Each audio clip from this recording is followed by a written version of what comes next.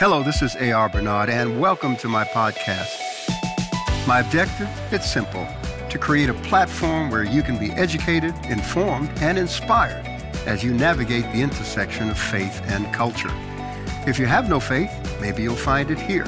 So, thanks for tuning in. Hello, family. It is our 50th wedding anniversary, and I was actually able to talk her into joining me to give a little bit of an interview to share her with you. You haven't seen her in services for about 3 years because of COVID, and you saw her at our son Jared's funeral last year. So our 50th wedding anniversary. Hello, Pastor Karen. What's up, my brother? What do you mean, what's up, my brother? Face the camera, talk to the people, say hello. Hello. That's it? What else should I say? Whatever you want. You haven't had a chance to talk to them. Say hello. Once I get talking. All right, so let me start the conversation. How's this? 50th wedding anniversary. We got married when we were 19 years old. It's been 50 years married, 3 years we dated, and here it is 50 years later. So how's it been being married to me? A doozy. Okay, wait. All right. You're going to be nice. You're not going to dog me. I am being nice. All right, so let's talk about how we met in high school. How you were lusting? Oh, you can't say that. This is spiritual. This is a Sunday morning service. You can't say things like that. But that's what you were doing. Okay, let's talk about high school. We met and we interacted with each other. That's not exactly what happened. You would stare at me when I would come into the auditorium. Because you were staring at me. No, I wasn't. When I walked in. She was checking me out, by the way. No, I wasn't. Yes, he was. No, I wasn't. Anyway, go ahead. Your version of the story. It's the true version. I would walk into the auditorium and I would always see this guy staring at me. I paid no attention, but then when I looked around again, he's still staring. So he stared until the bell rang for us to go to class. The next day, same thing. Next day, same thing. So then I started saying to myself, if he's going to stare, I should stare back. So I would sit there and stare at him. We didn't say 2 words to one another. This is true. I agree. Very this is true. But then, one day, my friend Isaac and I, who was the center on our basketball team when we played CYO ball, he knew your sister Sharon. Yes. And one day, he said to me when we were walking by the Bushwick Projects where she grew up, he said, I know this girl Sharon, she's probably cooking something to eat. Let's stop by. They were hungry and had no money. Well, we had money. They didn't have no money. They didn't have no money. How you know we didn't have any money? Because you wouldn't have came to my house. Well, yes, we did. We came for something to eat. Said your sister Sharon. So anyway. She was cooking. My friend Isaac and I, we went up to her apartment with her sister, and we were there talking. Isaac introduced me to her, and we were talking. And my sister asked me to go to the store to pick up some things. Before we got there. Before they got there. That's right. Not knowing that they were coming. And so I went to the store to pick up the things she wanted. And when I got back and I saw Pastor there, I said to him, what you doing here? And I said, what are you doing here? Because I was already in the apartment. She opens the door to come in. And we look at each other, and we're the 2 people that were staring at each other in school. And here we are. Radar. And that's when it started. We started dating in April of 69. April 21st, 1969. Yes. And she didn't get it. She wasn't serious. So we went the whole from April to September. And September the 12th. Yeah, and 69. I decided she wasn't taking me seriously. So I'm out. He told me it was over. Gone. Done. And what happened? For the rest of the night, all I did was cry. I didn't realize that I had deep feelings for him. I know I liked him, but I didn't know I had deep feelings for him. So I cried for hours. And in his kind heart, he called me and told me he'll give me one more chance. One more chance. And what happened? I accepted. See?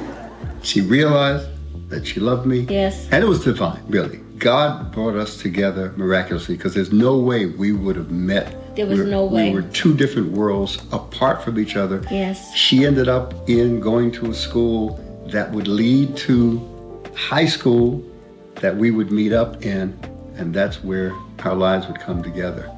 It was a junior high school that my mother wanted me to go to in Queens because she felt that going to school in Brooklyn wasn't doing me good. So she had me transferred to Queens using my aunt's address. And I didn't want to go to any high school that my siblings was going to. So I picked Grover Cleveland. And that's the school I went to. I graduated in junior high school in the 9th grade, so I started high school in the 10th. And that's where we met up. That's where we in met. Grover Cleveland High School. Yes. Two worlds apart. Yes. And of course, we look back now and saw how God divinely orchestrated us coming together. And we dated for 3 years. And 1972, October 1st. But we saw a pattern that happened. The 69, and then in 70 we met and started dating in 69. Then in 72, we got married. 73, my great aunt. Wait a minute, back up. 1971, which was the year before we got married, when we met those two old ladies. Those two old ladies who stopped us. You tell the story. But I thought Pastor heard what she was asking me. I thought she knew these two old ladies who came walking towards us. It was a Saturday morning, right? And in Brooklyn. And they came walking towards us. It was still early, so the sidewalk was still clear. There was people out. Yeah, but they came up to you directly. She came up and said to me, "Can I ask you a question?" And I said, "Yes." And she said, "Do you love this guy?" And I said, "Yes." And she said, "Are you willing to go through what God has for him?" And I said, "Yes." And she said, "God bless you." And I said, "Thank you." And that was it. We started walking away, and I asked her what just went on, because I thought she knew these old ladies. And she thought I heard the conversation. He heard the conversation. Nope. And I said to him, "Let's go see where those two old biddies went." Old biddies. That's what I said. This is a Sunday morning church service. I told you, gotta watch what you say. All right. So, we went to see where the old ladies went. Go ahead. I didn't say that. I said what I just said I said. All right. We went to find the old ladies. We looked for them. And I said to Pastor, I said either, mind you, we had no knowledge of God or anything. But I said to Pastor, either they ran up those train steps, jumped in a cab that we didn't see, or they just disappeared. We went looking for them. There was no way they could have gotten in a cab or ran up the train we steps even that went fast. into Woolworth store. We sure did. We went into the store looking for them. And we could not find them. No. So that was 1971. Yes. 1972, we got married. Yes. 1973. And remember, I'm following the Nation of Islam at this time. And I'm going through. And I wasn't going to follow Muslim. with him in that direction. She was. Because she just didn't know it. No, I wasn't going in that direction. But Jesus kept showing up. That's the problem. So, 71, the two old ladies that disappeared on us who asked you those questions. I still want to let them know that I wasn't going in the Muslim direction because my attitude wasn't up. Look, I took her to the mosque with me once. Bad scene. Because then they wanted to search you and touch you. And I told them, don't touch me. I'm in the mosque. Men and women are separated. I hear this commotion. Don't touch me. Don't touch me. Who is it? Don't look in my pocketbook. So, going to work out. I didn't take her back after that. I didn't want to go back. So, 72, we got married. And 73. Yeah, October 1st, we got married. Right? And I borrowed $10 from my grandfather. Your grandfather. Yes. My uncle's car. Yes. And we got married. Yes. And we went to the movies to see Superfly. That was it. That was 72. So 73, now her aunt calls me. Her aunt. He never sat down with my aunt. He never had a conversation with her. He only was introduced to her at my grandmother's house. And they never conversated. But she called my grandmother's house and told my grandmother to tell Pastor to come to her house, but come by himself. And I said, why would she tell you that? I said, that's my aunt. I said, I should be able to come with you, but you did what she said. I sure did. We all did. Nobody, no. She was a minister in the Methodist Church, one of those stern ministers. Mm-hmm. Yeah. So I went to see her, and she said to me that she had to pray for me and anoint me. If this is strange language to me, I don't know anoint, I didn't know all that stuff. Had me kneel down before her, and she put her hand in my fro. And he always kept his hair so neat. I mean, super neat. That's right. That's right. But when he came back, and I asked him what happened, he says she told him that the Lord told her to anoint him for the work that was ahead of him. And he said that she pulled out this bottle he now know was holy oil, and she poured it on his hair. And she told him to kneel down, and she put her hands in his head and started praying for him. And as she was praying, he said she started using a language that he couldn't understand, which he later learned was tongues. And he came home. That was in 73. 74, Daisy Lopez became my secretary. Pentecostal woman, started talking to me about Jesus in a different way. And by the end of 74, she invited you and I. Yes, even my grandmother went with us to go to this... see this meeting where a guy named Nicky Cruz was sharing his testimony. Yes. Right? And but I couldn't... He had an altar call. January 11th, 1975. I went with Pastor up to the altar, but I didn't understand nothing he was saying. He was speaking in Spanglish. But I know that something happened that night. I know something happened that night. God burned like a torch when he prayed for me. I knew something happened. I knew something happened to Pastor, because when we got home, I couldn't even look him in his eyes. It looked like somebody else was looking at me. So I would keep my head down, and then he wanted to have these deep prayers where I wanted the power of God to manifest. And even that night when I got home, I had an ounce of Acapulco Gold that I was preparing to distribute. You threw it out? I flushed it. And she knew on top of the eyes that the business was now changing. And that began a whole new journey. And for more, go ahead. Sorry. For me, it was a scary journey. And he didn't, because I understood that he didn't understand this whole event that he was walking into. I understood that, but he made it so scary. But yet at the same time, I wanted to understand what it was that happened to him. So I would go to the elderly women to ask them, and but we're not going to give it all away in this episode. We're going to continue with a series of this conversation, and it'll be available on ARB TV. So we want to share our anniversary with you, tell you we love and appreciate you, and give you a little taste of our story, which we're going to share more of with you. How about that? And I did give my life to the Lord in March 3 months later. 22nd, 1975. That night, Saturday night. Amen. And that was a powerful story, and you got to hear that story. So, thank you all for wishing us a happy anniversary. Thank you for being a part of our spiritual family. Thank you for celebrating with us 50 years of marriage.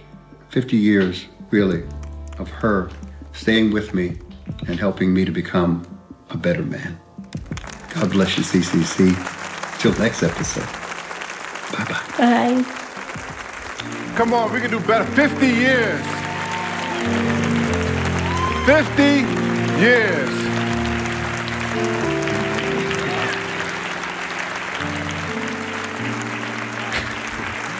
50 years. I'm at 23. I'm like 50. I'm counting. What happened? Yeah, I was looking for this. Come on, let's pray.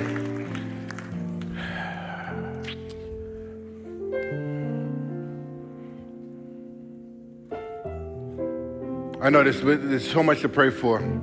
Hallelujah, Lord.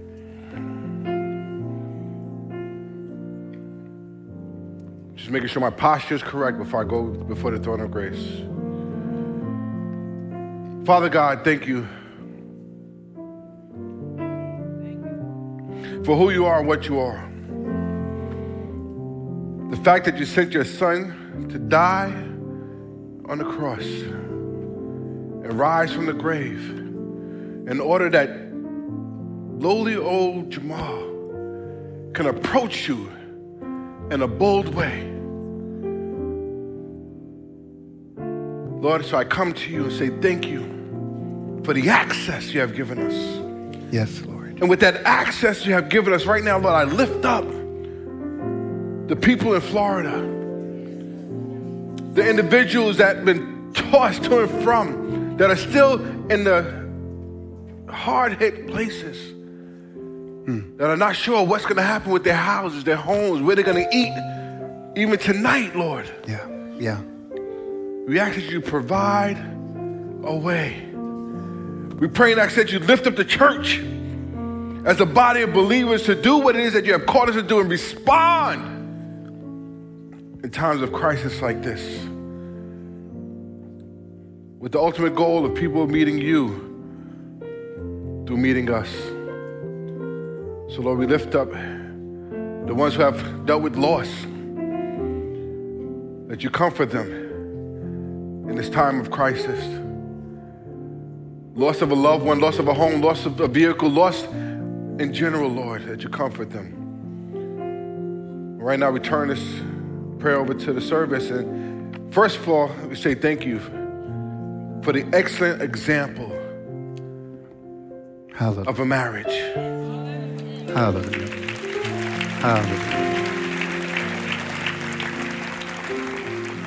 Lord, the ups and downs, the ebbs and flows. We say thank you for the example of a man keeping his word when he said, I do.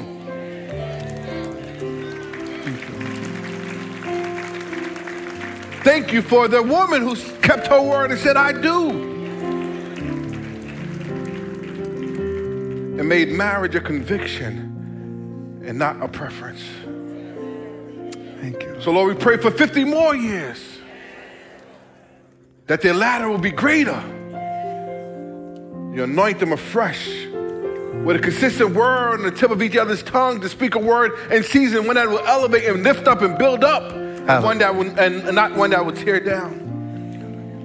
Let their friendship, the bond of friendship, grow even stronger. Yes, Lord. As time goes on. Like great wine, it gets better over age. Thank you, Lord. So we say, have your way. We pray for the rest of this service, Lord, and anoint us to continue to hear a word in season that would not just challenge us, but would change us. Yes, Lord. That will take us from season to season. So have your way. You direct. In Jesus' precious name. Amen and amen. Amen. Come on, hug 3 people or bless 3 people before you're seated. Greet them. Right? Yes, right? yes.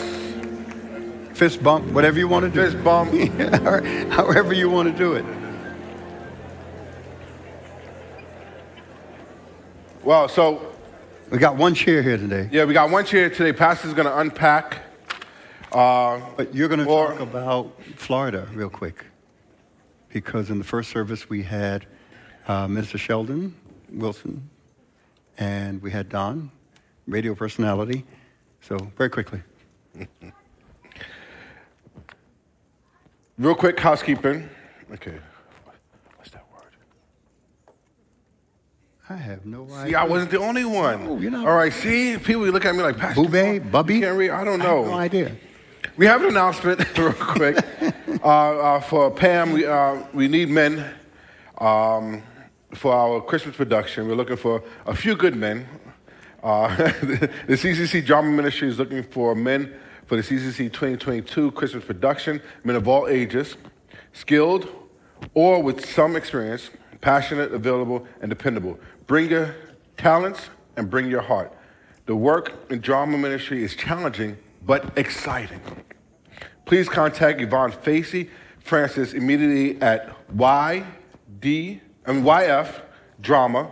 Once again, that's YF Drama, DRAMA 1, the number 1, at AOL.com. And I was shocked because she had an AOL. I'm like, how many people still using AOL? So I'm gonna behave because most of the ones that was using AOL got mad at me, and I started realizing a pattern. See, because if you were my age and your AOL, right, for my age group and a little younger, it wasn't professional, so we had to stop using that AOL account and went to a professional account because mine was like Big Money J at AOL, right? Like, how many of us, come on, I'm not the only one, right? But the older generation still has their AOL account, they still use it. I'm like, man. I don't have one. I said the pattern, most of the individuals. Pattern. So I'm not gonna make fun of those with AOL accounts, but it is YF Drama1 at AOL.com. You got mail. All right. Well, real quick, because I don't want to use up Pastor's time. He has a very amazing word for you. But we are working on, for those who have been reaching out, asking, what are we doing for Florida?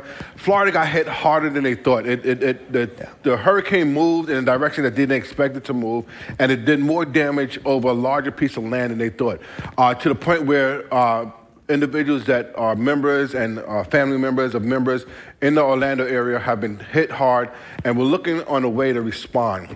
The reality is, right, and I'm saying this trying to be, because my dad gives me those looks and I'm not close enough for him to grab me, but there is a disparity on response time for certain communities, right? And I think it's always what happens in the response time for the communities, my opinion is that people are saying, okay, how can we make money off this response time for a particular community? Right? How am I doing? Doing good. All I'm right. not going to grab you for that one. I celebrate it. And I think this is an opportunity for the church to respond, right? Somebody asked me, how do we, when do you see generosity? I said the sad thing about it is you tend to see generosity mostly from the American population, because I was in an American setting, when it's time of crisis. But what has happened in the past is that the church hasn't responded like it should have been, so there's outside agencies that have been responding like the church should have been responding. And I think there's a time for us right now to be able to respond. And immediately response to say is pray, right? Pray and ask God, how can you participate in responding to the individuals? Because a lot of us thank God for the people who responded when Sandy came and hit our area. Mm-hmm. Mm-hmm. So pray, how should we respond?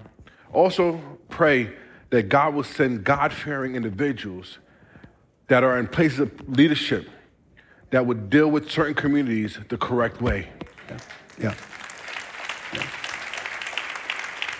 One of the statements that one of the ministers that we had a Zoom call with this morning said that there are a lot of individuals that are in their homes. They don't want to leave for two major reasons. One, they're worried about it being vandalized or stripped away from them, come back in new ownership, right? This is the reality of certain communities. And number two, they're illegal. So they're not answering the doors. They might be in turmoil, water's still in the house because they're illegal. And one of the communities is a big Haitian population.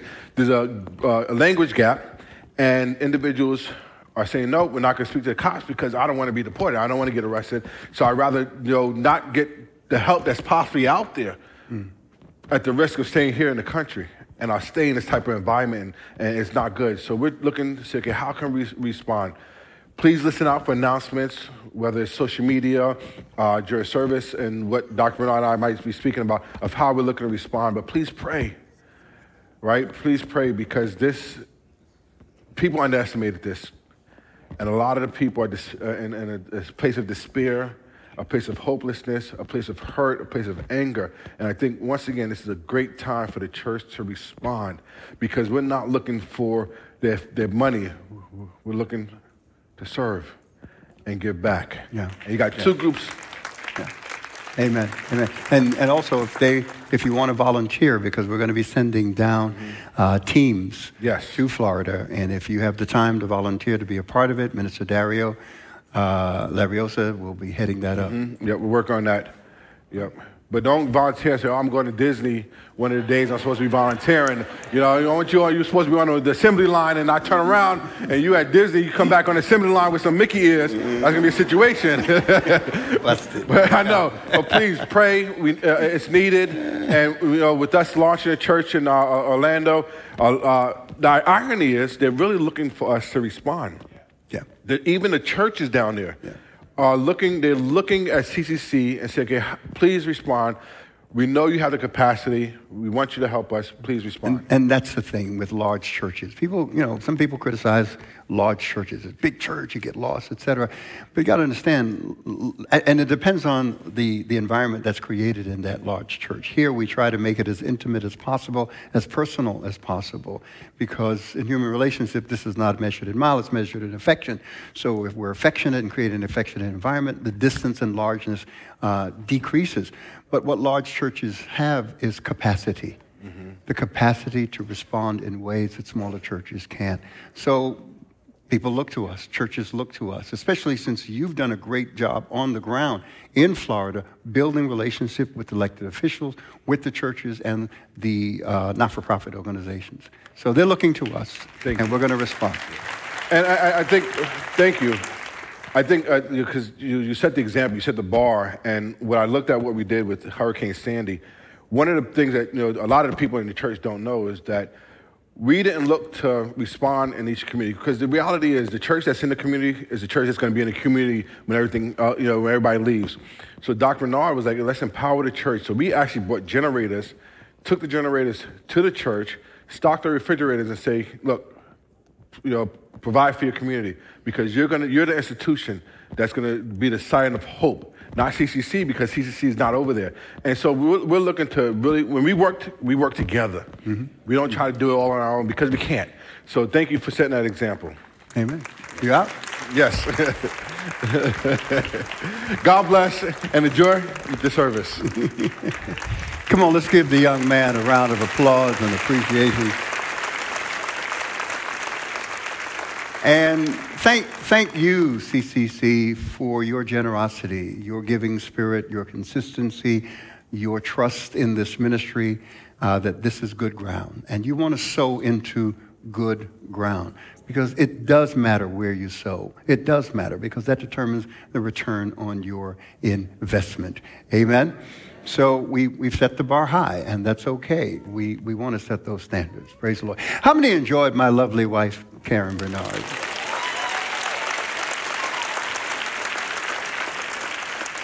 I don't know if I could deal with another episodes 2 through 10.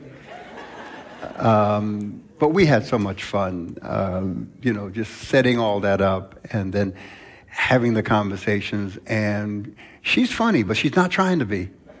She's just being who she is. That's who she is.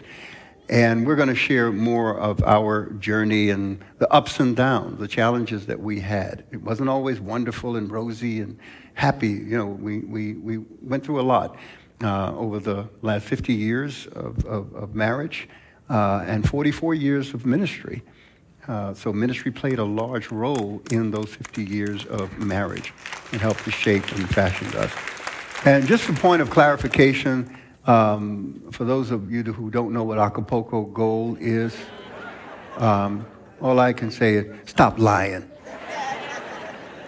The inconsistency between that, and it was a business for me, and the Nation of Islam is that I was in process. In fact, God came in to save me at a time that I was about to make a full commitment to the nation. And the whole thing, I was going to go full force. But God dealt with my heart continually, and he kept showing up in these miraculous ways that were undeniable. Between her aunt and those two older ladies and other situations that we'll share with you that were, look, you could not deny that something supernatural was happening. Amen? Praise the Lord. So that's our journey, and we share it with you. And God is good. Amen?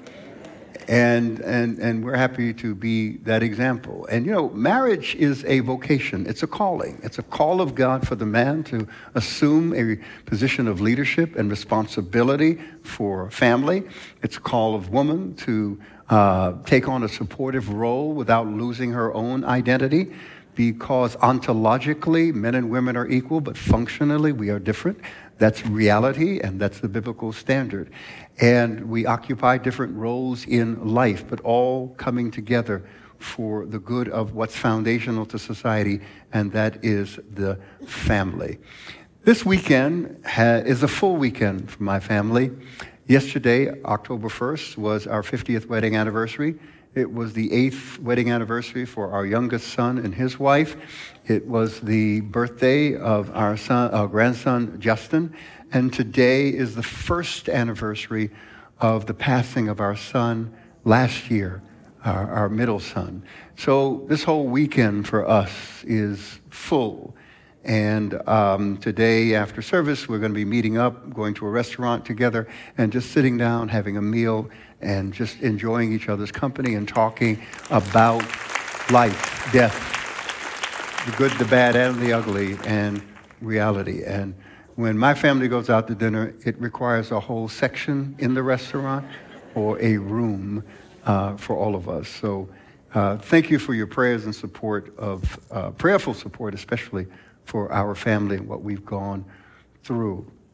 As we think about ages, times, and seasons, our approach to this is from the perspective of what God is doing. Often when you think prophetically, apocalyptically, eschatologically about the times that we're in, it's usually around the coming of Jesus and all that's wrong with the world. But what we want to look at it from is the perspective of God. Because I think more important than what the devil is doing in the world is what God is doing in the world. And that's what I want to be tuned into. I don't want to be overwhelmed by evil because I'm giving it too much of my attention. I want to overcome evil with good. I want the good to be always in the forefront of my thinking and my experience, and that to be the filter through which I see, experience, understand, and live life. Amen? So, some interesting things happened to me this week in my devotional time. The word of the Lord came to me in a very deep and profound way. When you think of, let's go to Book of Acts chapter 1. Book of Acts chapter 1. It's so good to have Phil Nicholas with us today. Phil, thank you for being with us, man. And where is... Okay, I got it. Good to have you with us, man. All the way from Los Angeles. God bless you. So let's go to Acts chapter 1, verse 6, and just give some context. This is after Jesus' resurrection from the dead. He has spent, as you heard Elder Pointer read in the scripture during communion, that Jesus, after his resurrection, spent time, some 40 days interacting with over 500 individuals, especially with his disciples, and speaking to them about the kingdom of God, and really presenting to them a kingdom agenda that was being initiated and the establishment of a new age. There's that word age. The word age there in the New Testament is the Greek word aion, A-I-O-N, aion. And it speaks specific to a period of time, but what's essential in understanding age or ages is the characteristics of that time. That's what stands out most importantly. So they are still in the Jewish mindset. They haven't embraced Jesus' words when he said, "Other sheep I have who are not of this fold." This fold was the Jewish people. When he sent the 70 out, the 70 disciples out, and empowered them to heal the sick, to cast out devils, and proclaim the gospel of the kingdom, he strictly told them, don't go to the Samaritans, don't go to the Gentiles. Go first to the lost sheep of the house of Israel. So the gospel would come to the Jewish nation of Israel first, and then from there it would spread out to the Gentiles, to the rest of the world. Because God's promise to Abraham was that Messiah, a seed, an offspring of Abraham, would be born into the world and emerge as the messianic leader and fulfillment of the promise that God gave to redeem humanity.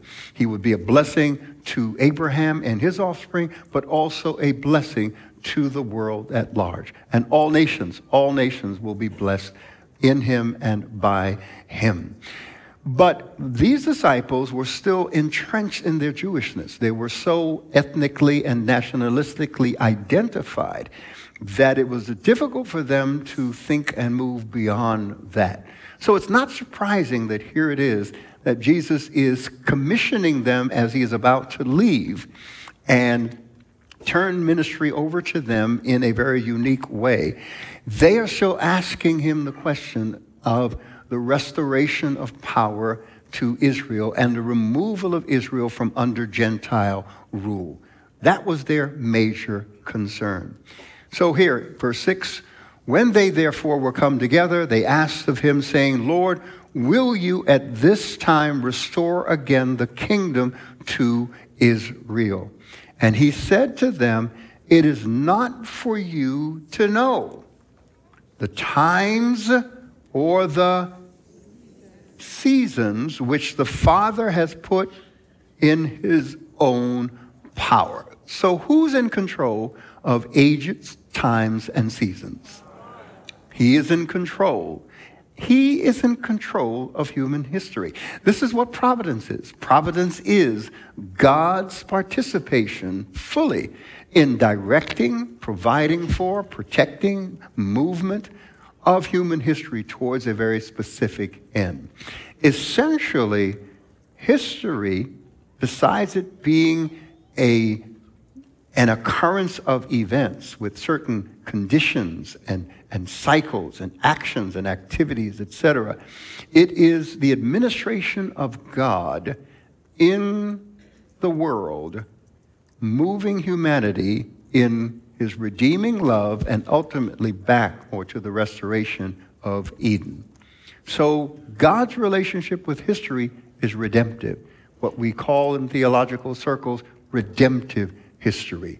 So the Bible is not a manual. And I've heard I don't know if you've ever heard this, Bible, B-I-B-L-E, basic instructions before leaving Earth. How many have ever heard of that?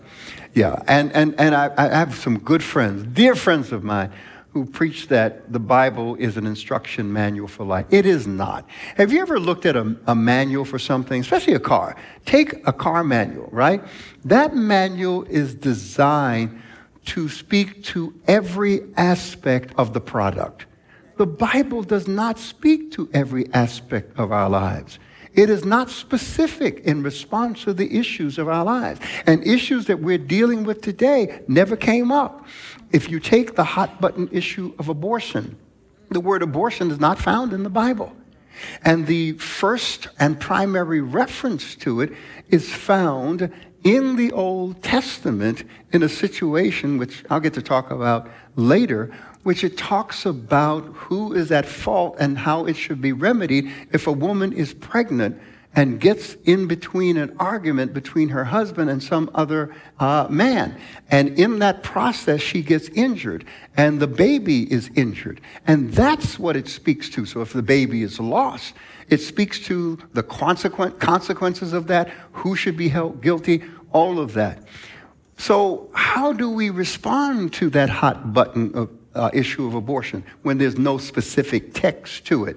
Well, we go to the principle. Remember, the Bible is principles, patterns, and precept. So we find a principle. A principle is a broad and basic truth that guides us in our decision-making and our thinking about issues. So there's a principle that is intrinsic in the Bible, and that is the life and dignity of the human person, because we're made in the image of God. So the value for human life becomes a principle that guides us in areas where the Bible doesn't speak specifically on an issue. And I can go on and point out where the Bible doesn't speak specifically, but it gives us a principle. Sometimes it's a precept, which is a direct command. But majority of times, it's patterns and principles. Amen? So it's not an instruction manual the way you think of an instruction manual. Does it instruct us about life? Absolutely. It contains psychology, sociology, anthropology, it's science. It contains everything that we can imagine. All right? But it is not designed the way you would find a manual that would be like a manual for your car. Got it? This is very, very, very important. And it gets into social issues as well. But there are those who want to slap it on you like that, and then you look for a scripture. And there's not a scripture. How many know there's not a scripture for everything? So we have to work through a process of thinking, critical thinking and understanding, and within guidelines of higher values. And that's how we think it through. So times, ages, times, and seasons. And I want you to think of these things in this way. So when you think of ages, and these things can overlap, times, and I'm going to define these things for you, seasons. When you think of ages, there's a central word, and the word is characteristics.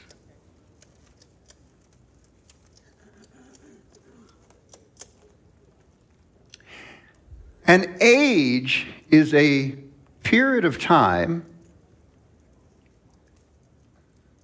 that has certain distinctive characteristics about it.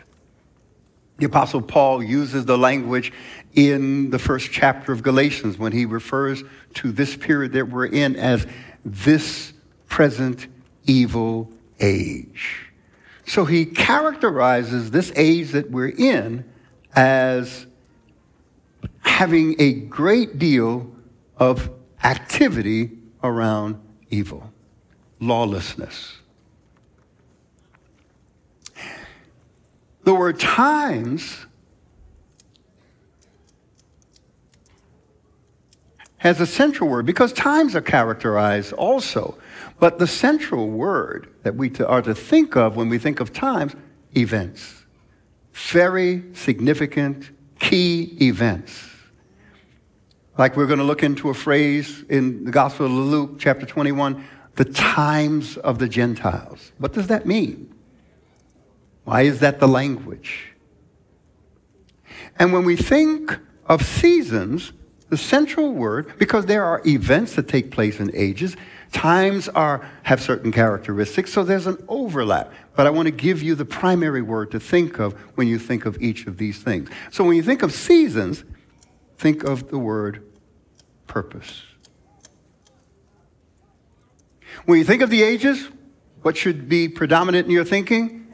Characteristic. What characterizes this particular age or period? When you think of times, what should you be thinking about? Significant events that take place within that frame. And when you think about seasons, you think about what? Purpose. Because seasons are specific to a purpose. And the word season, this is the word Greek word aion, right? This is usually the word chronos, which has to do with chronological time. And seasons is the word kairos. How many have heard of a kairos moment? Right? For such a time as this. You know the story, right, Esther? So the season has to do with purpose. So let's run through it again. Ages has to do with what? Primarily characteristics. Times has to do with what? Primarily events. Seasons have to do with what? Primarily with purpose. Do seasons have certain characteristics? Yes. Do seasons have certain events in them? Absolutely. But the most operative word when you think season is the word purpose, right? So let me give you a personal application. I'm going to share my personal experience with you. Can I do that? You're not inquisitive enough. Can I do that? All right, good. Jay, if you don't want it, I'm out. And I can be out. So,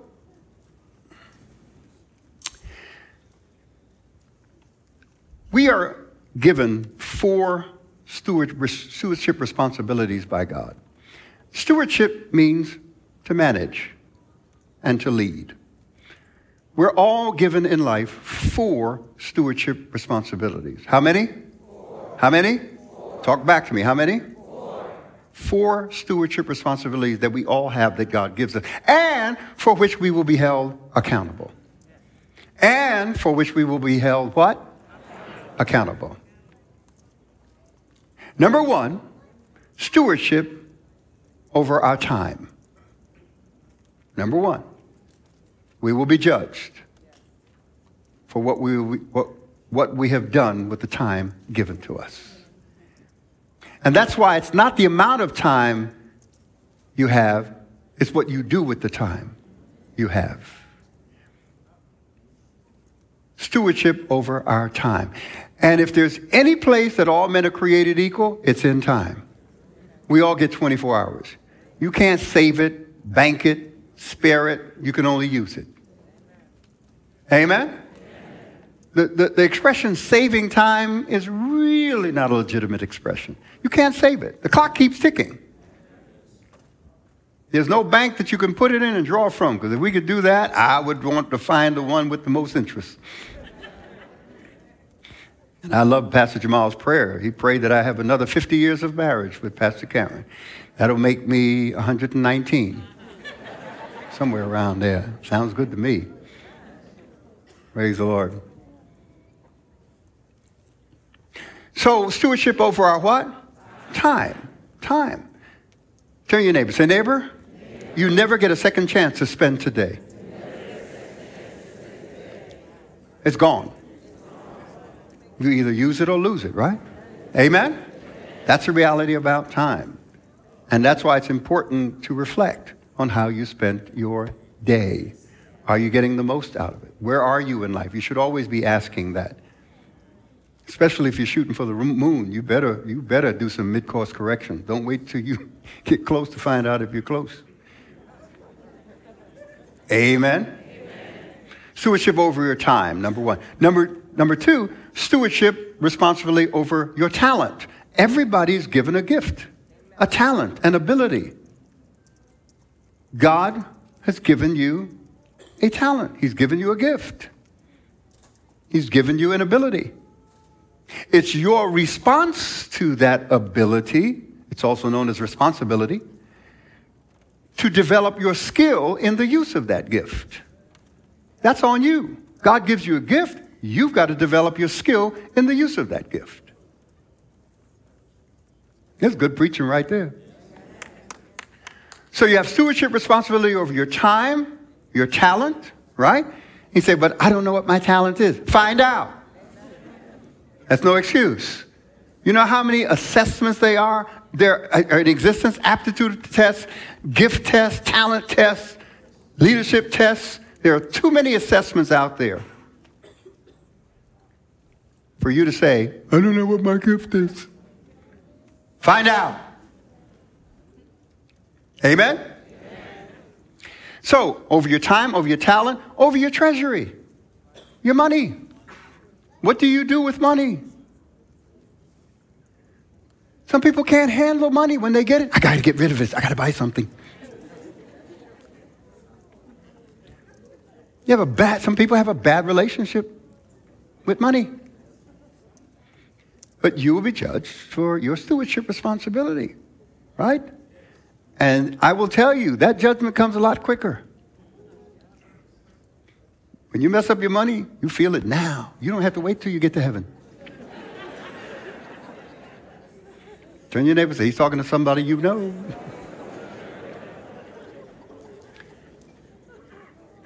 And lastly, we are given stewardship responsibility over our relationships. Relationships is the fuel for life. Relationships is the network for life. And relationship precedes ministry. So important is relationship that Jesus said, if you're at the altar offering your gift, and remember, while you're there offering that gift, you remember that your brother has something against you. Leave the gift, go, and first be reconciled. Which means the relationship is more important than the offering. More important than the gift. More important than the religious practice or ritual or worship or service to God. The relationship is more important. Jesus spent his ministry building relationships out of which the gospel would be spread. He had a relationship with 12. And even within the context of the 12, he had a closer relationship with Peter, James, and John. And even in the context of the 3, he had a closer relationship with John. And they all knew it and accepted it. He had a relationship with the 500, the 70 that he sent out, the multitudes that he ministered to. And each relationship occupies a different sphere that goes out from where you are, proximity. So, 4 stewardship responsibilities. What are they? Come on. Time, talent, treasury, and relationships. And when it comes to your relationships, your stewardship responsibility with your relationships has to do with your relationship with God, your relationship with people, your relationship with places, and your relationship with things.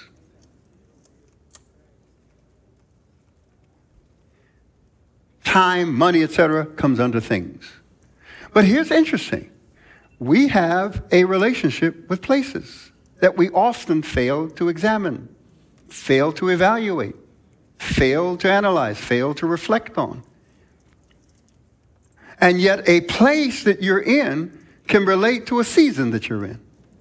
A season that you're in can relate to a place that you're in. Amen? Yeah. We understand that this is a place, but you have a relationship with this place. Don't you have a relationship with this place? Amen? Yeah. And out of that relationship, you have certain expectations in terms of what you experience, what you expect from it, standards, everything else comes into play. We have relationship with places. Our home, your car, it's a space, what you experience. So relationship with God, with people, with places, and with things. In fact, look how close, you know what a noun is, person, place, and thing, right? So I want to look at this, places. Because you have to discern seasons. You have to discern seasons. Sometimes it's obvious, but most of the time you have to try and discern it. That's why we grow in life. We learn, we grow, we lead. Right? We learn, we grow, we lead. And how do we grow? How do we learn? Through study and reflection. Through study and reflection. Study of Scripture, which is divine revelation, and study of the natural order, which is natural revelation. And we reflect. So as I think about seasons and reflect, let me share with you. Pastor Karen and I are in the process of moving into a new home. it came up during COVID where someone in our neighborhood, he happened to be an accountant for a mega organization across the country, and he was in a pressured sale situation and had to move. That was to our advantage because it meant that we could buy the house for less than the market value, and we could negotiate that way, and compounded by COVID, right? So it was a great opportunity. And the only reason I was entertaining the opportunity is because of the condition of things that we were in. So let me give you the backstory. So I'm gonna say house number 1, house number 2, house number 3. So in the year 2000, we moved into house number 1. In the year 2000. So from 2000 to 2016, we were in this house. This is 16 years, right? 16 years, so I'm counting that. We moved from this house to this house for a reason. For a reason. What's the key word for seasons? In seasons? Can't hear you, what? Purpose. So we moved into this house actually in 2017, but I'm going to put 2016 here. And now, this is 2022. So that's how many years?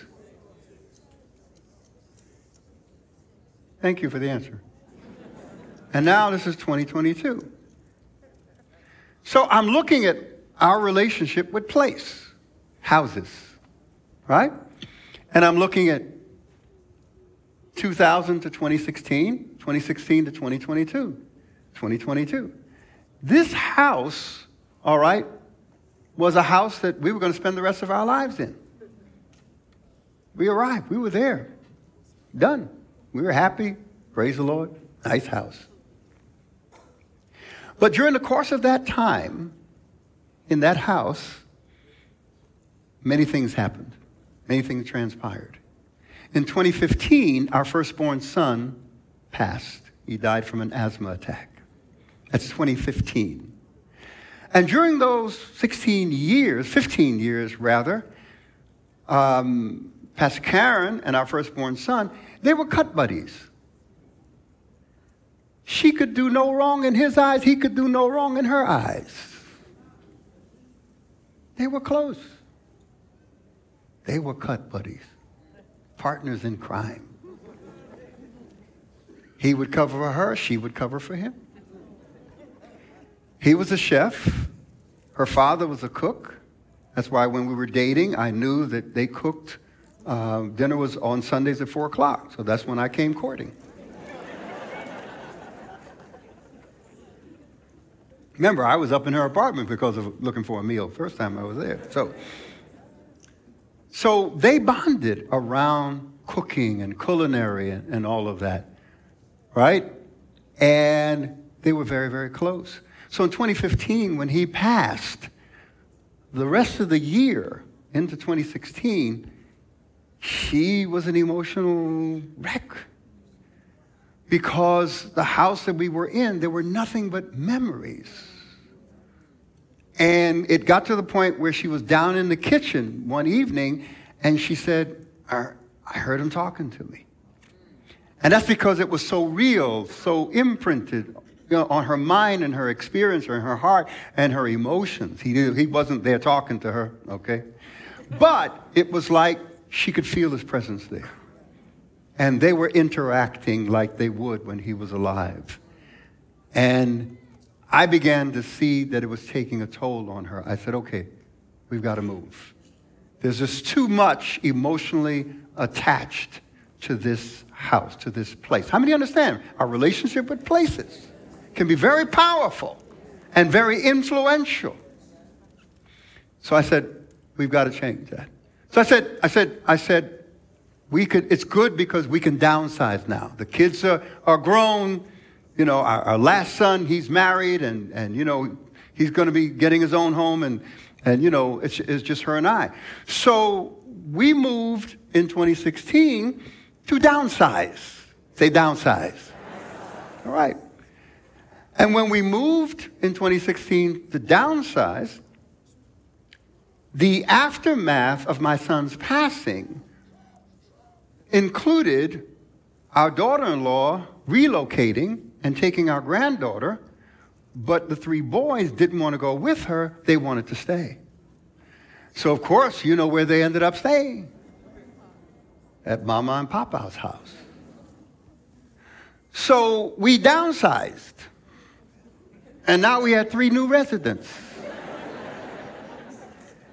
And Pastor Karen and I, because the youngest one, Christian, when he came, was like 16 years old, and then Justin was about 18, and then Alfonso. And so we were raising boys again. All over again. We were parents. We were empty nesters. We shifted from empty nesters to parents in a year. And, you know, it dealt with the issue that was here that caused us to move here, but got a whole new set of issues. How many know you can move from one situation to another, get relief from something, and have a whole bunch of new stuff you got to deal with? Turn to your neighbor and say, he's all in your business.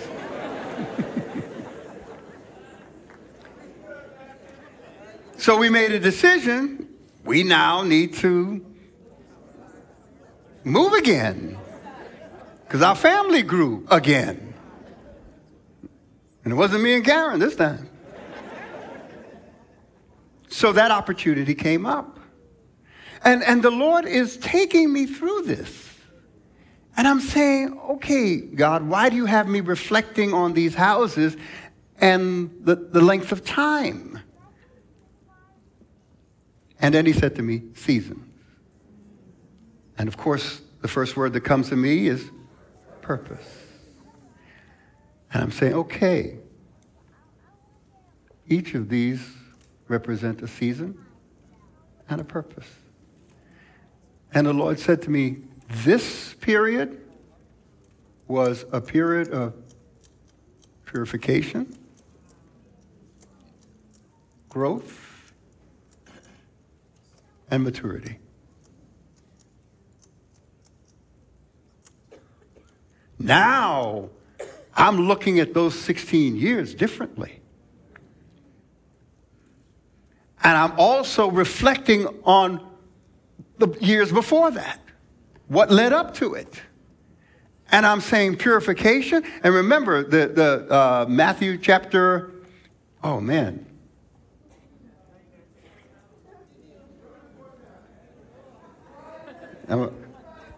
I got 5 minutes? Thank you. Okay. Thank you, sir. So, I love when you control the clock. So I look back at what led up to 2000, and I began to examine 2000. Remember, Jesus said, every branch in me that bears fruit, I will purge it. Why? That it can become more fruitful. And to purge is to purify. It is to cut away those things that are unproductive. Sometimes it's people, it's things, it's relationships. It could be many different things. So I began to look through what we went through as a family, as a ministry, in our marriage, in our children, and I began to re-examine those 16 years through the lens of purpose relative to purification, growth, and maturity. A wealth of information began to come alive to me. And I'm still, you know how you read something, you keep getting more every time you go back to it, every time you reflect on it. That's why reflection is so powerful, because you can read something in the morning and spend the rest of the day reflecting on it. And as I continue to reflect on that season that we were in, I'm still learning. So then I said, well, Lord, what was this all about? Because, we thought we downsized and we arrived again. The Lord said this was transition. But I didn't know. And it's something how you think you're settled into something, and God knows it's really a transition. because there's something else that's coming your way. And transition is where you're prepared for what's coming. And you may think you're settling in. We thought we did. We downsized. We're done. Just her and I. And circumstances changed. And all of a sudden, we were looking for more space. Transition. And I could spend some time on the word transition. I'll let you go home and unpack that. I said, well, what's this? It's kind of like, I'm glad you asked, right?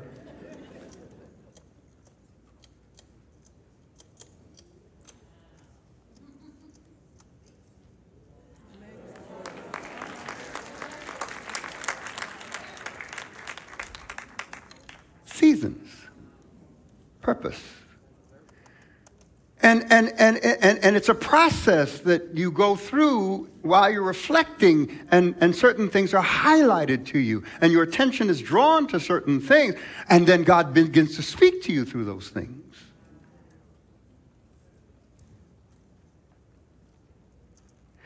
I also understood that during this period of time, my faith was being strengthened in preparation for some things that he wanted to give me, put into my hands, but my faith couldn't support it. That's why when it says faith is the substance of things hoped for, the evidence of things not seen. The word substance there is the Greek word hypostasis, which means support.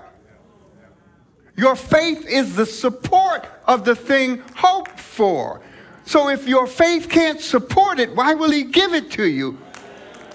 Until you're, come on.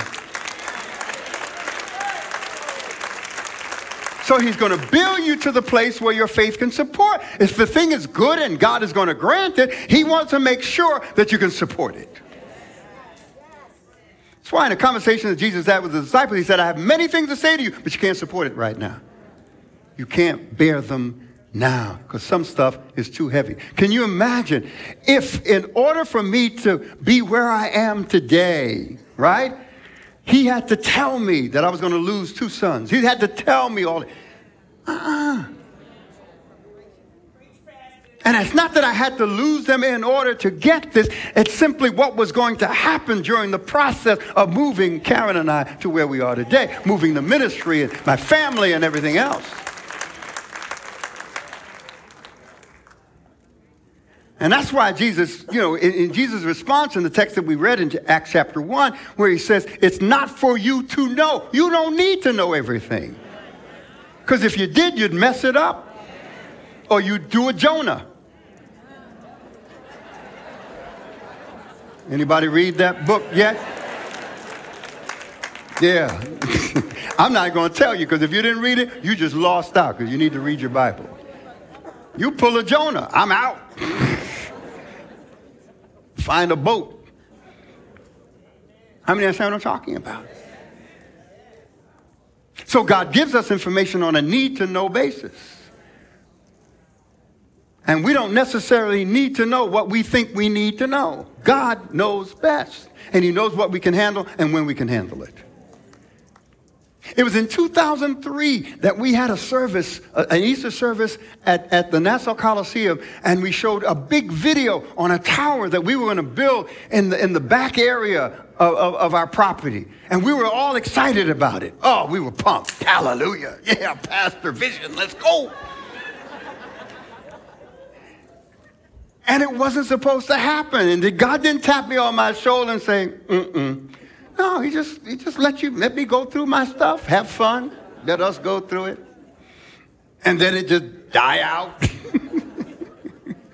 and continue to expand. And then by 2006 and 2007, we were going to be part of a major purchase, a master plan for Starrett City and our property here. We were going to work together on that one. And I said, this is it. Yeah.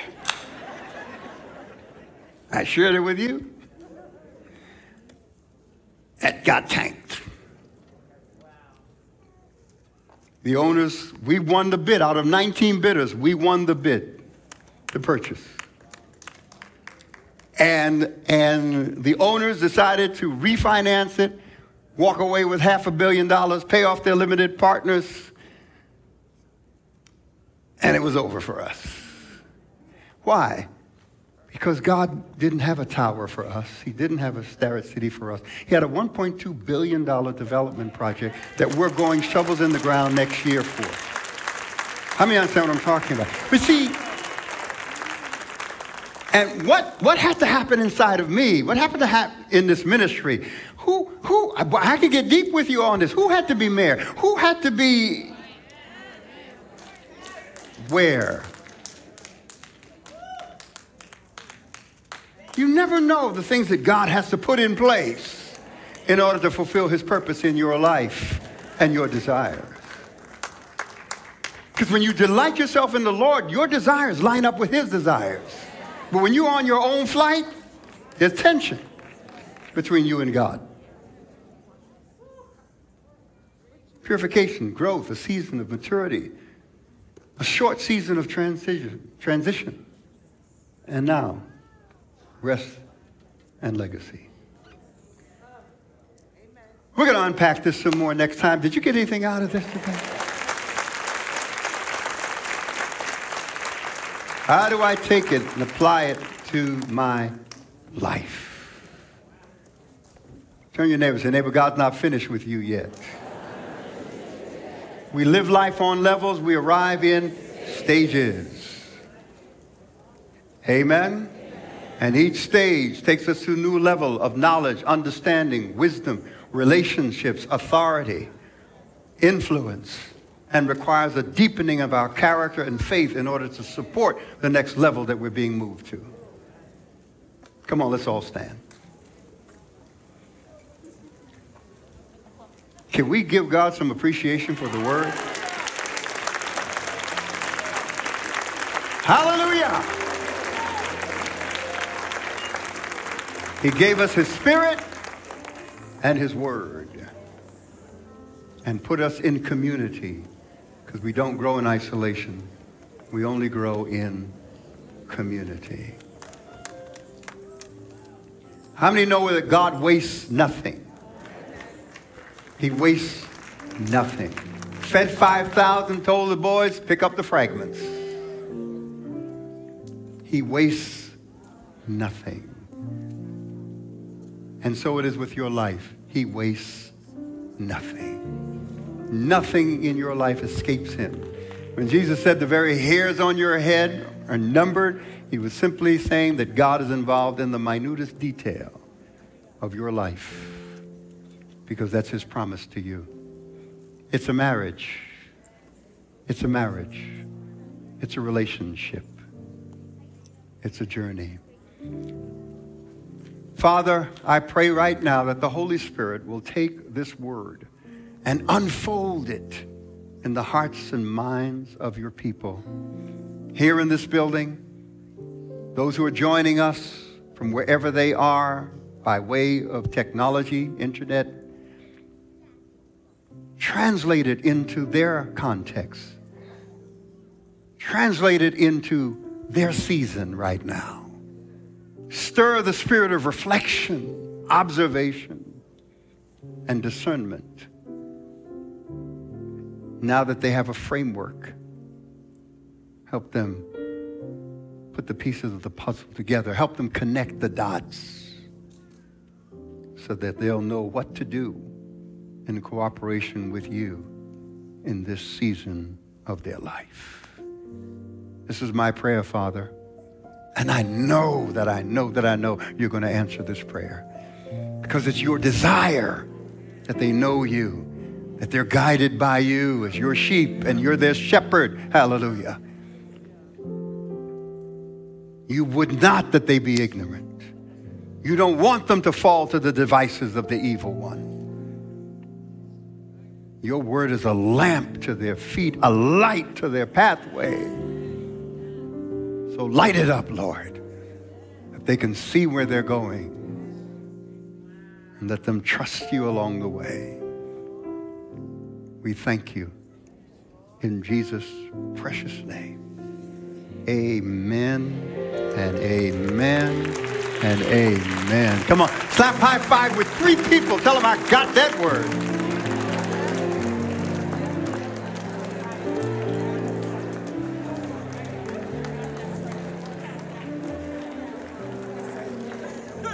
You'll be transformed by the renewing of your mind. If we can just change the way we think, we'll change the way we see things, and we'll change the quality of our life. Now let me say this. If you're in this building and you don't know Jesus as your personal Lord and Savior, you are missing out. Stop denying yourself, depriving yourself of God's love, life, and light, his grace in Jesus Christ. I'm going to pray this prayer. Pray it with me.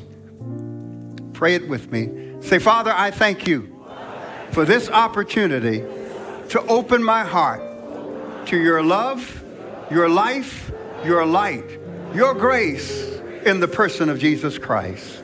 I repent of my sin. I ask your forgiveness.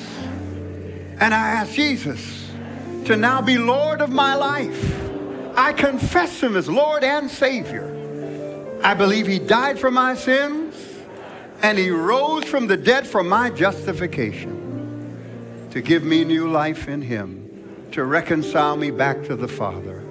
And right now, as I make this declaration with my heart and my mouth, I'm saved. I am born again, born anew. Your Holy Spirit, fill me. Teach me. Lead me and guide me. I'm yours, Lord, from today on. Amen and amen. Come on, give God a good hand clap offering. And if you prayed that prayer for the very first time, I want you to just raise your hand. If you prayed that prayer for the first time, opening your heart to the Lordship of Jesus Christ, just raise your hand high. Don't be afraid. Don't be ashamed. Just lift your hand high. I see your hand. See your hand? Okay. Minister Misha, you're going to handle this? So, Minister Misha, can you come up? All right? And whoever else is going to be with you, Minister Battle, come. And if you raise your hand, all right, I want you to follow right over here, Minister Misha. He's going to take you and share some things with you, put some materials, because this is the beginning of a whole new journey, a whole new family, a whole new life.